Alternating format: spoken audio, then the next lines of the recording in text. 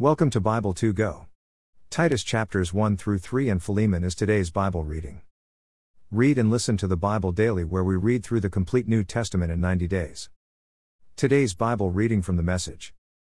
Visit the Audio Bible 2 Go archive for all previous Bible readings. Thank you for being with us today. Let's pray. Dear Jesus, help me understand your word. The words I'm reading today. Help me to love others as you have and do love me. Amen. Let's begin today's Bible reading in Titus chapter 1. I, Paul, am God's slave and Christ's agent for promoting the faith among God's chosen people, getting out the accurate word on God and how to respond rightly to it. My aim is to raise hopes by pointing the way to life without end. This is the life God promised long ago, and He doesn't break promises. And then when the time was ripe, He went public with His truth. I've been entrusted to proclaim this message by order of our Savior, God Himself. Dear Titus, legitimate son in the faith, receive everything God our Father and Jesus our Savior give you. A good grip on the message. 5:9 I left you in charge in Crete so you could complete what I left half done. Appoint leaders in every town according to my instructions. As you select them, ask, is this man well thought of? Is he committed to his wife? Are his children believers? Do they respect him and stay out of trouble? It's important that a church leader, responsible for the affairs in God's house, be looked up to, not pushy, not short-tempered, not a drunk, not a bully, not money-hungry. He must welcome people, be helpful, wise, fair, reverent, have a good grip on himself, and have a good grip on the message, knowing how to use the truth to either spur people on in knowledge or stop them in their tracks if they oppose it. 10:16 For there are a lot of rebels out there, full of loose, confusing, and deceiving talk. Those who were brought up religious and ought to know better are the worst. They've got to be shut up. They're disrupting entire families with their teaching, and all for the sake of a fast buck. One of their own prophets said it best. The Cretans are liars from the womb. Barking dogs, lazy bellies. He certainly spoke the truth. Get on them right away. Stop that diseased talk of Jewish make-believe and made-up rules so they can recover a robust faith. Everything is clean to the clean-minded, nothing is clean to dirty-minded unbelievers. They leave their dirty fingerprints on every thought and act. They say they know God, but their actions speak louder than their words. They're real creeps, disobedient good-for-nothings. Titus 2. A God-filled life. 1:6 Your job is to speak out on the things that make for solid doctrine. Guide older men into lives of temperance, dignity, and wisdom, into healthy faith, love, and endurance. Guide older women into lives of reverence so they end up as neither gossips nor drunks, but models of goodness. By looking at them, the younger women will know how to love their husbands and children, be virtuous and pure, keep a good house, be good wives. We don't want anyone looking down on God's message because of their behavior. Also, guide the young men to live disciplined lives. 7:8 But mostly, show them all this by doing it yourself, trustworthy in your teaching, your words solid and sane. Then anyone who is dead set against us, when he finds nothing weird or misguided, might eventually come around. 9:10 Guide slaves into being loyal workers, a bonus to their masters, no back talk, no petty thievery. Then their good character will shine through their actions, adding luster to the teaching of our Savior God. 11:14 God's readiness to give and forgive is now public. Salvation's available for everyone. We're being shown how to turn our backs on a godless, indulgent life, and how to take on a God-filled, God-honoring life.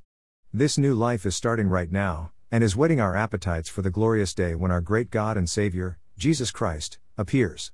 He offered Himself as a sacrifice to free us from a dark, rebellious life into this good, pure life, making us a people He can be proud of, energetic in goodness. 15 Tell them all this. Build up their courage, and discipline them if they get out of line. You're in charge. Don't let anyone put you down. Titus 3. He put our lives together.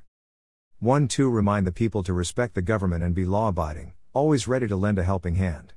No insults, no fights. God's people should be big-hearted and courteous.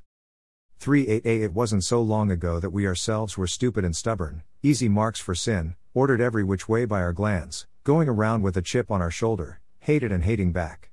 But when God, our kind and loving Savior God, stepped in, He saved us from all that. It was all His doing, we had nothing to do with it. He gave us a good bath, and we came out of it new people, washed inside and out by the Holy Spirit. Our Savior Jesus poured out new life so generously. God's gift has restored our relationship with Him and given us back our lives. And there's more life to come, an eternity of life. You can count on this. 8b-11 I want you to put your foot down. Take a firm stand on these matters so that those who have put their trust in God will concentrate on the essentials that are good for everyone. Stay away from mindless, pointless quarreling over genealogies and fine print in the law code. That gets you nowhere. Warn a quarrelsome person once or twice, but then be done with him. It's obvious that such a person is out of line, rebellious against God. By persisting in divisiveness he cuts himself off. 12:13 As soon as I send either Artemas or Tychicus to you, come immediately and meet me in Nicopolis. I've decided to spend the winter there. Give Zenas the lawyer and Apollos a hearty send-off. Take good care of them. 14 Our people have to learn to be diligent in their work so that all necessities are met, especially among the needy, and they don't end up with nothing to show for their lives. 15 All here want to be remembered to you. Say hello to our friends in the faith. Grace to all of you. Philemon. 1:3 I, Paul, am a prisoner for the sake of Christ, here with my brother Timothy. I write this letter to you, Philemon, my good friend and companion in this work, also to our sister Apphia, to Archippus, a real trooper, and to the church that meets in your house. God's best to you. Christ's blessings on you. 4:7 Every time your name comes up in my prayers, I say, oh, thank you, God. I keep hearing of the love and faith you have for the Master Jesus, which brims over to other believers. And I keep praying that this faith we hold in common keeps showing up in the good things we do, and that people recognize Christ in all of it. Friend, you have no idea how good your love makes me feel, doubly so when I see your hospitality to fellow believers. To call the slave your friend. 8 to 9 inches line With all this I have a favor to ask of you. As Christ's ambassador and now a prisoner for Him, I wouldn't hesitate to command this if I thought it necessary, but I'd rather make it a personal request. 10:14 While here in jail, I've fathered a child, so to speak. And here he is, hand-carrying this letter, Onesimus. He was useless to you before, now he's useful to both of us. I'm sending him back to you, but it feels like I'm cutting off my right arm in doing so. I wanted in the worst way to keep him here as your stand-in to help out while I'm in jail for the message.